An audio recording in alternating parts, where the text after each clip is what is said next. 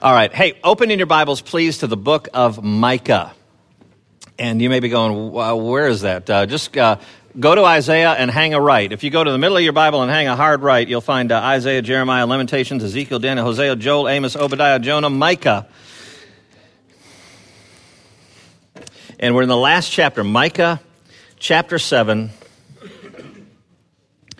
And this starts in verse 18. Micah 7, verse 18. And this is God's word.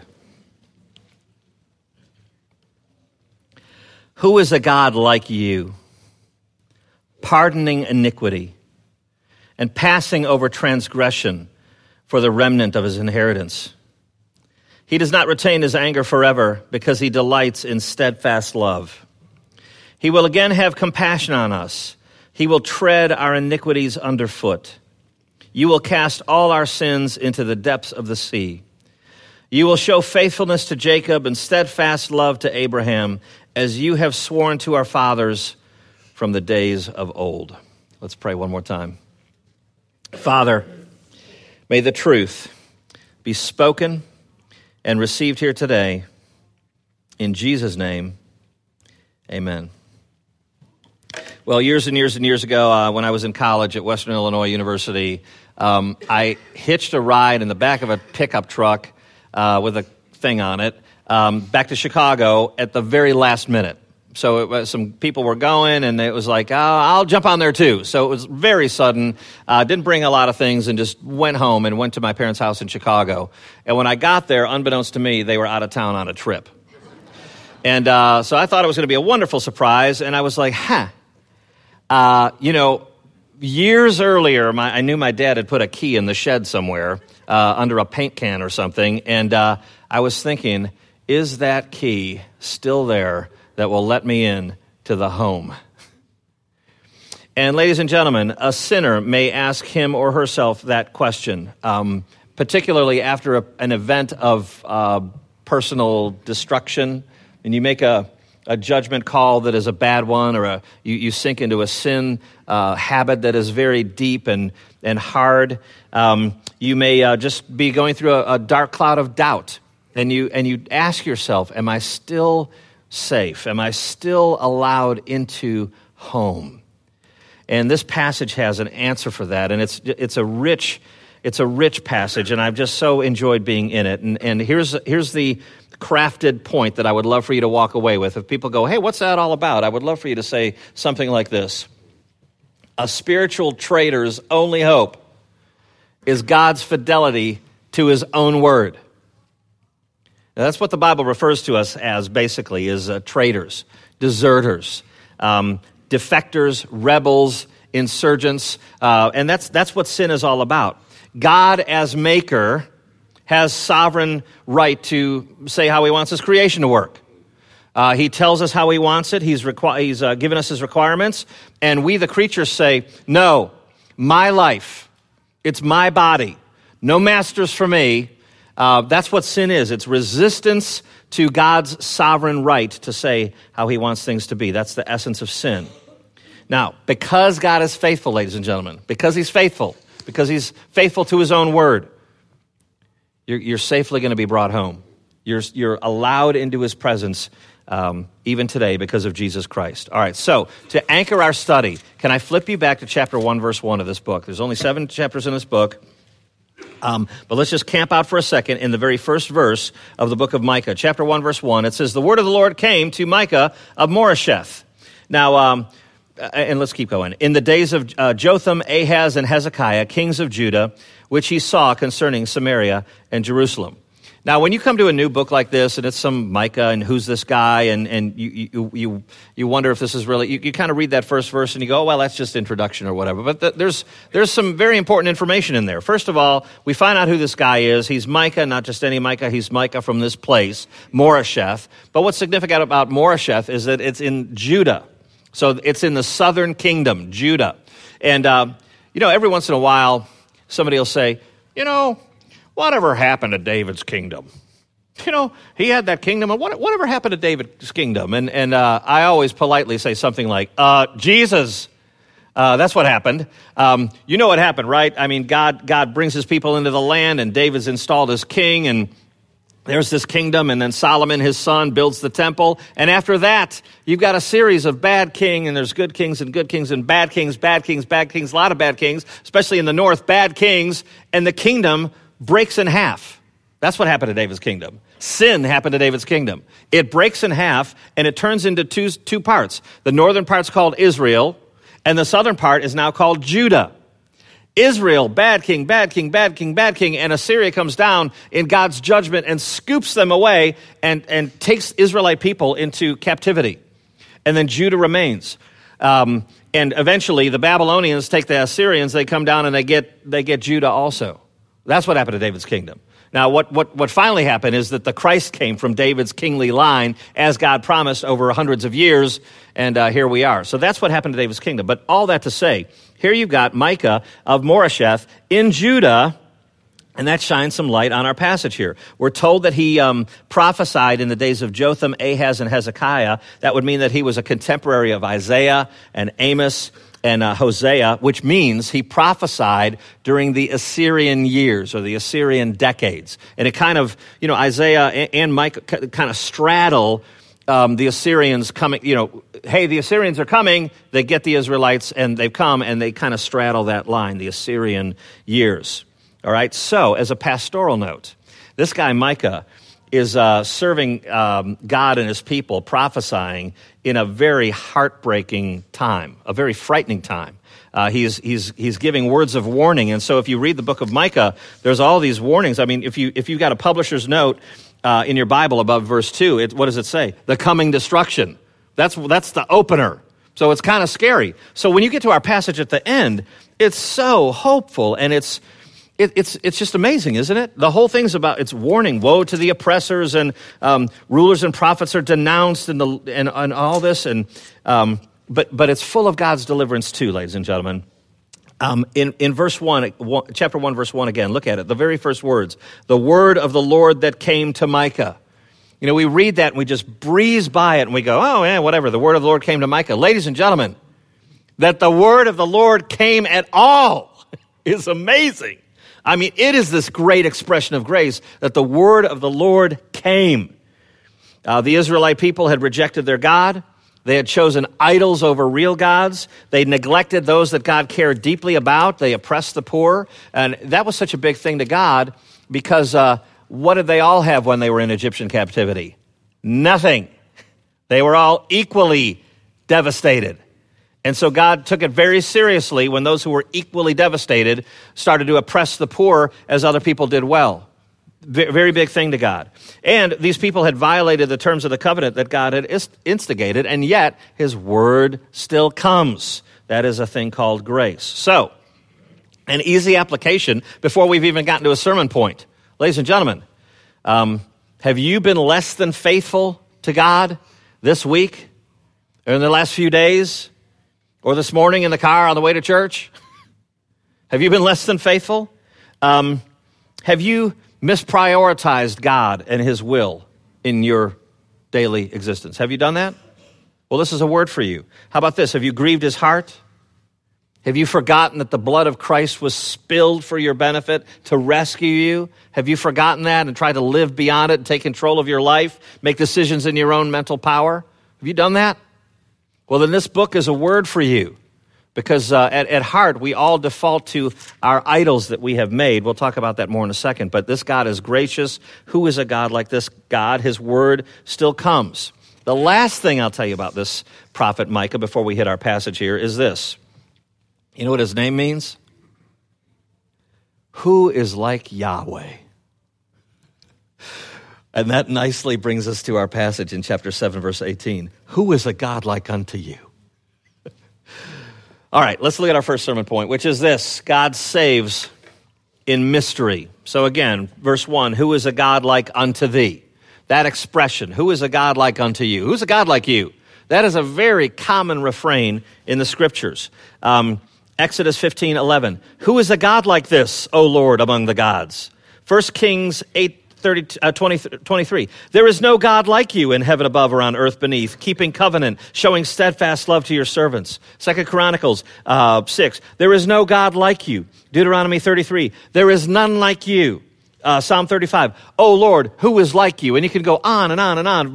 Rewordings of that. Who is like you, God? Who is like you? Now, and that's not to say that the Bible affirms that there are other gods with a small g. It doesn't say that. But it is to say this. As we read those kinds of things, it's a personal accusation. Basically, ladies and gentlemen, it is to say that I and you, we all have other gods. And the Bible's message is they're all big, fat fakes. Every time you try to grab hold of something, ladies and gentlemen, every time you sin, what are you doing? You're an idolater because you're saying, oh, no, my way's better. I know what the scriptures say. I know what God's will is, but I'm going to ignore that, and I'm going to press ahead with my own agenda. And what have you done? You just now bowed down to the God that you have made, and it's a false God. That's the message of the Bible. Now, you can see why this would be a highly relevant passage. So by the opening doxological question, it's a worshipful question, who is a God like unto thee? We're given a list of things to wonder about. He's not just throwing it out there. He's just saying, who is a God like unto thee? And now think about these things. So let's think about these things. What the first thing he says is this, who is a God like you? Pardoning iniquity. Can anybody else do that? Can your false God pardon iniquity? No. But this God can. Now, when we talk about pardoning iniquity, depending on your Bible translation, other words for iniquity are translated as sin, pardoning sin, or pardoning guilt. You may have pardoning rebellion, all the same idea. That has to do also with the guilt that comes with it, the sense of shame that comes with it, the heavy weight. And that root word for pardoning iniquity, that word iniquity, the root word for that has in it the idea of bending or twisting. You ever taken a washcloth and twisted it? That's basically the idea is you say, God, this is what you want me to do? Well, here's what I'm going to do with your good and perfect will. I'm going to take it and go, and twist it and make it for my own purposes. Now, there's another word here, transgression, pardoning iniquity, passing over transgression. That word transgression is an interesting one because it's basically the willful pushing of the do not push button. You see a do not push button and you go, you know what? Looks awesome. I'm going to do it. And there are all kinds of versions of that in your life. So that's what sin is. It's not doing the stuff that we're supposed to do, and it's willfully violating what God told us not to do. I mean, the fancy words are sins of omission and sins of commission. You heard that before? The stuff that we're supposed to be doing, and then we transgressed God's law deliberately. That's what sin is. And behind both of those ideas is a sense of disdain, not just for the law, but for the one who gives the law. I'm not going to do it, and you are not going to tell me how to live my life. This is my existence. You're not going to tell me. So it's mysterious indeed, ladies and gentlemen, that God pardons iniquity, that he passes over transgression.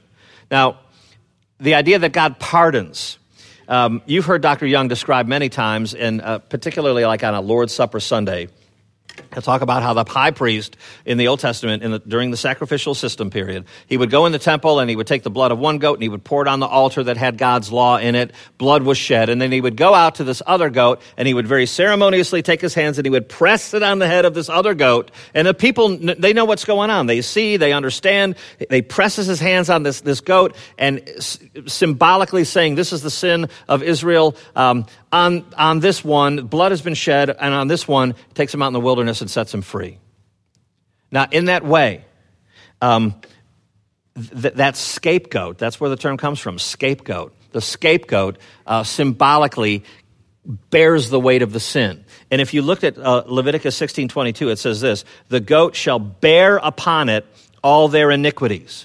Now, you know what it means to bear a burden. I mean, you pick up a 47-pound backpack and you are bearing that burden. You know what that means, to bear a burden. Other Bible translations will say, the goat shall carry all their iniquities.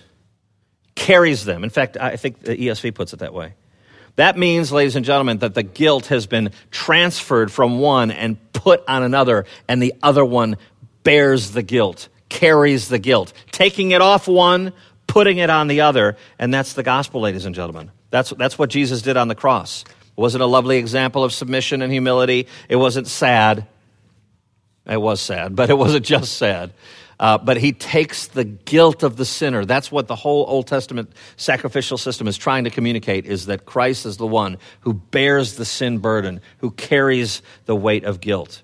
Now, what else should we wonder about this God? Who is a God like this God? Pardoning iniquity, passing over transgression. Now, when he passes over transgression, it's not without reason, nor can it be. He just doesn't go, I'm just not even going to think about that. Oh, yeah, that's terrible, but I'll just pretend that doesn't exist. He can't do that. Why? Because if he did, he would compromise his own justice. If he compromises his own justice, he compromises his own person.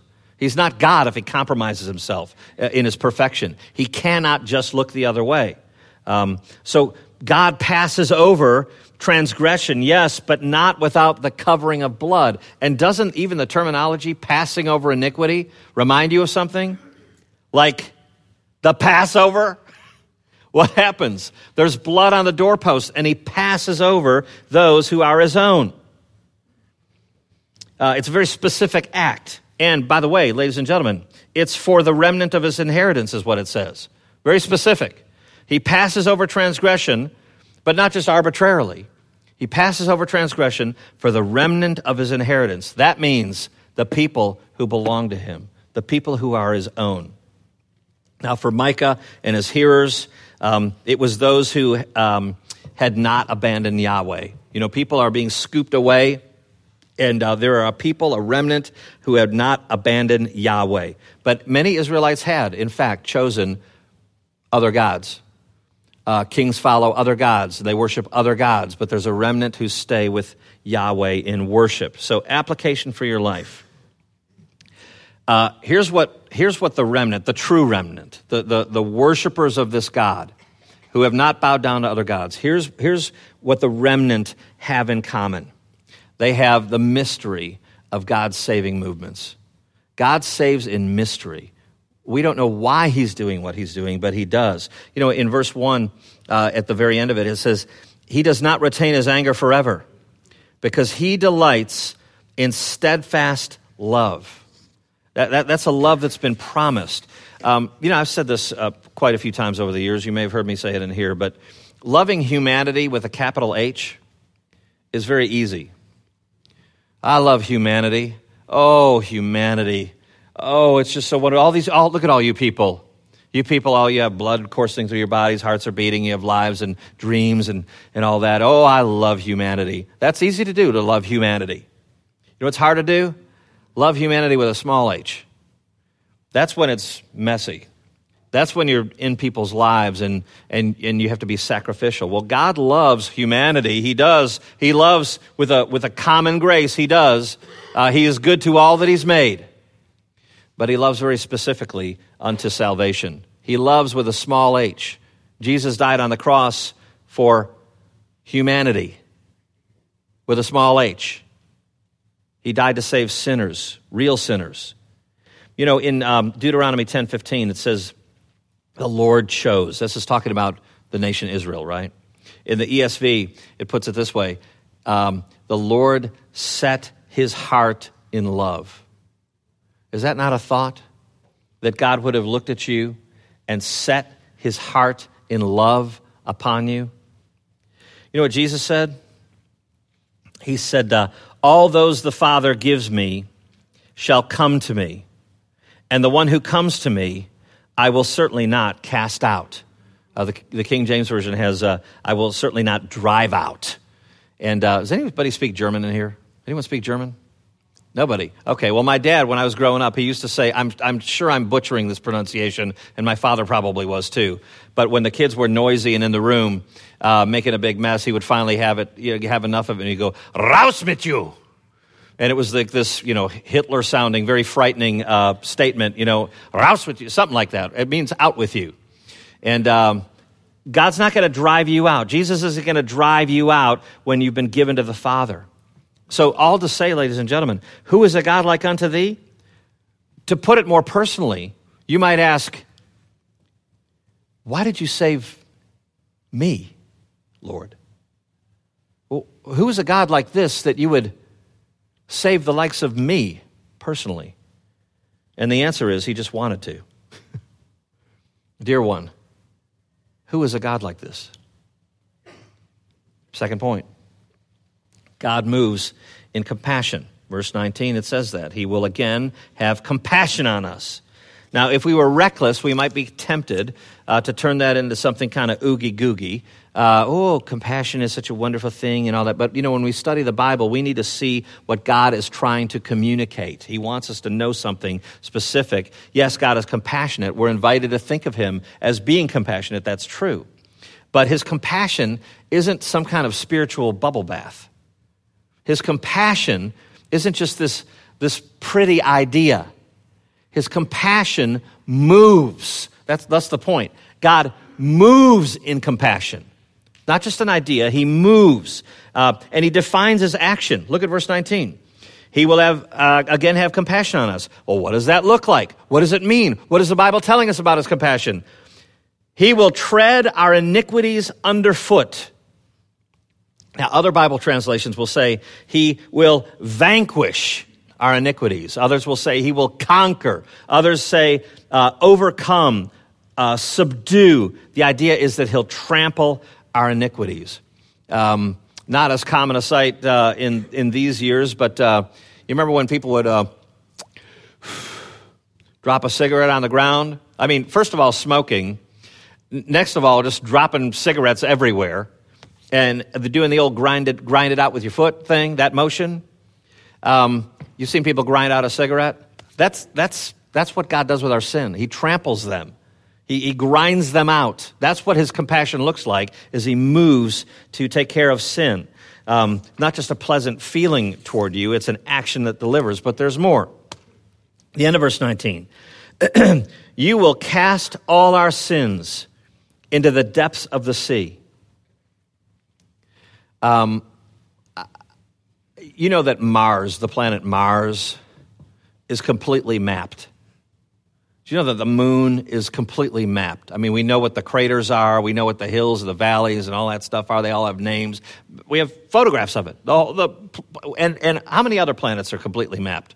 Like lots, I think, right? And like some of Jupiter's moons. And lots of planets are completely mapped. It's fascinating. You know how much of the ocean is mapped? Anybody know? 5%. 5% of the ocean floor is mapped. Isn't that amazing? We have planets that are super duper far away, and the ocean is only 5% mapped. You know why? Because it's really hard. It's really deep. It's really violent down there, and it's really hard to get to for a human being. And of course, we'll probably have the technology one day, and we'll probably do it. But the point is this. God, it's not speaking literally here. People will say, well, I take the Bible literally. Well, I know what you mean. You take it seriously. You believe it's God's word. You believe it's inerrant. I know what you mean.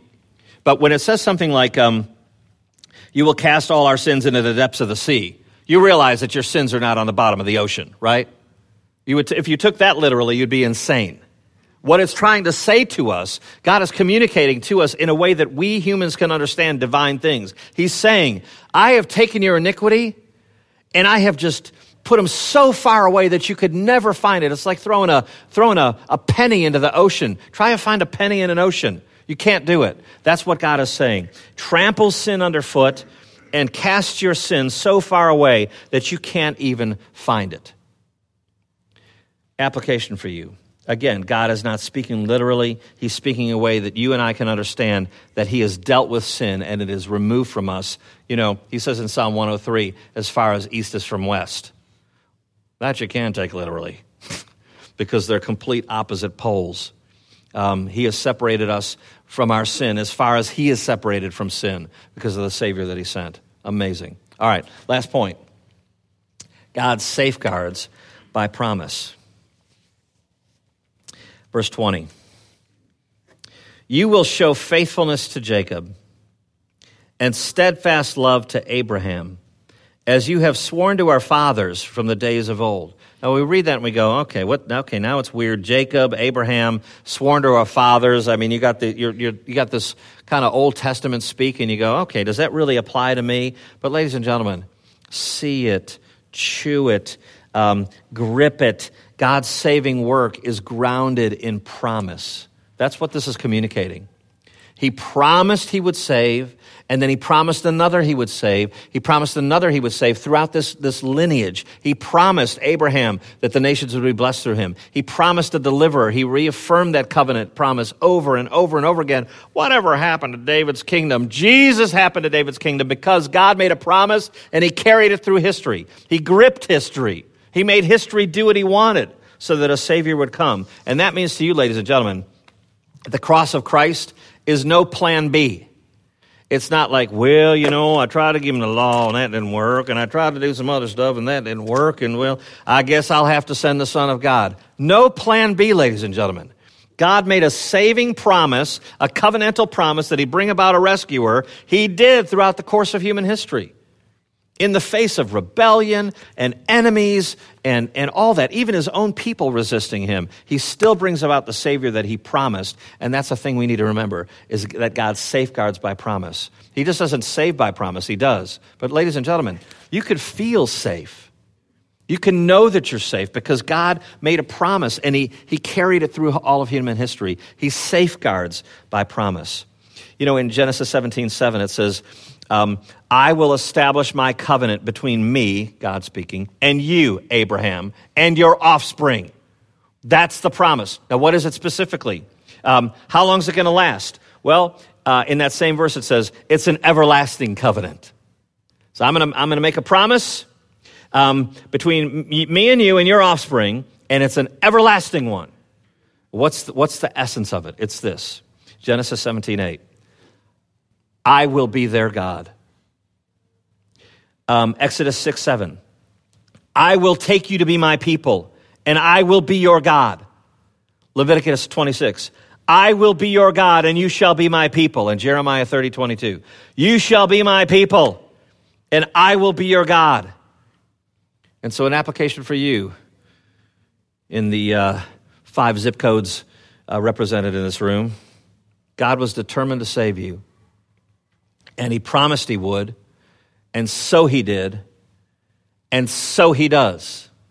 He promised he would, he did, and he does. You're safeguarded because God is faithful to his own promises. He's got perfect fidelity to the promise he made to rescue.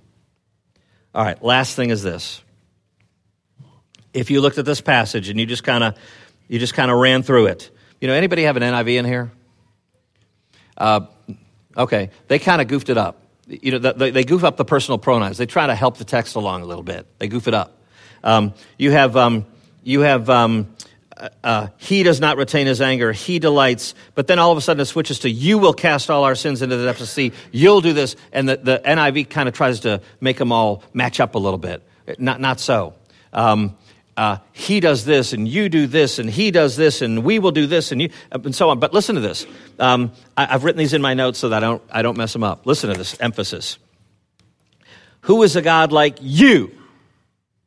Later in that verse, in verse 18, it talks about his inheritance. Later in that verse 18, it says, he does not. He delights. He will again. He will have compassion. You will tread. You will cast. You will show. You have sworn. Where is the spotlight? It's on what he is doing, he is doing, he is doing, he is doing. This is God moving in compassion for you. He loves you. He's faithful to his word. And I end with this question and an answer. Why? Why did God not give up on you? Why did God save you? Why did God move in mystery and compassion? Why does God make a promise and be faithful to it and safeguard a soul? Why? You know why? You want to know an answer why? I don't know. He just wanted to. It was just his pleasure. It was his pleasure to have you. And so he got you. Who is a God like this? Righteous Father, we thank you for loving us and for not giving up on us. I thank you for not giving up on me, Lord. You have every right to, except that you have high fidelity to your own self. Thank you for that, Lord. Thank you for saving grace, and I thank you for this body of people who have been saved by grace. We will know each other for all eternity. We will remember this day. We will remember this passage. We will remember these ponderings. And it's all because of what you have accomplished in Christ, and we pray it in his name.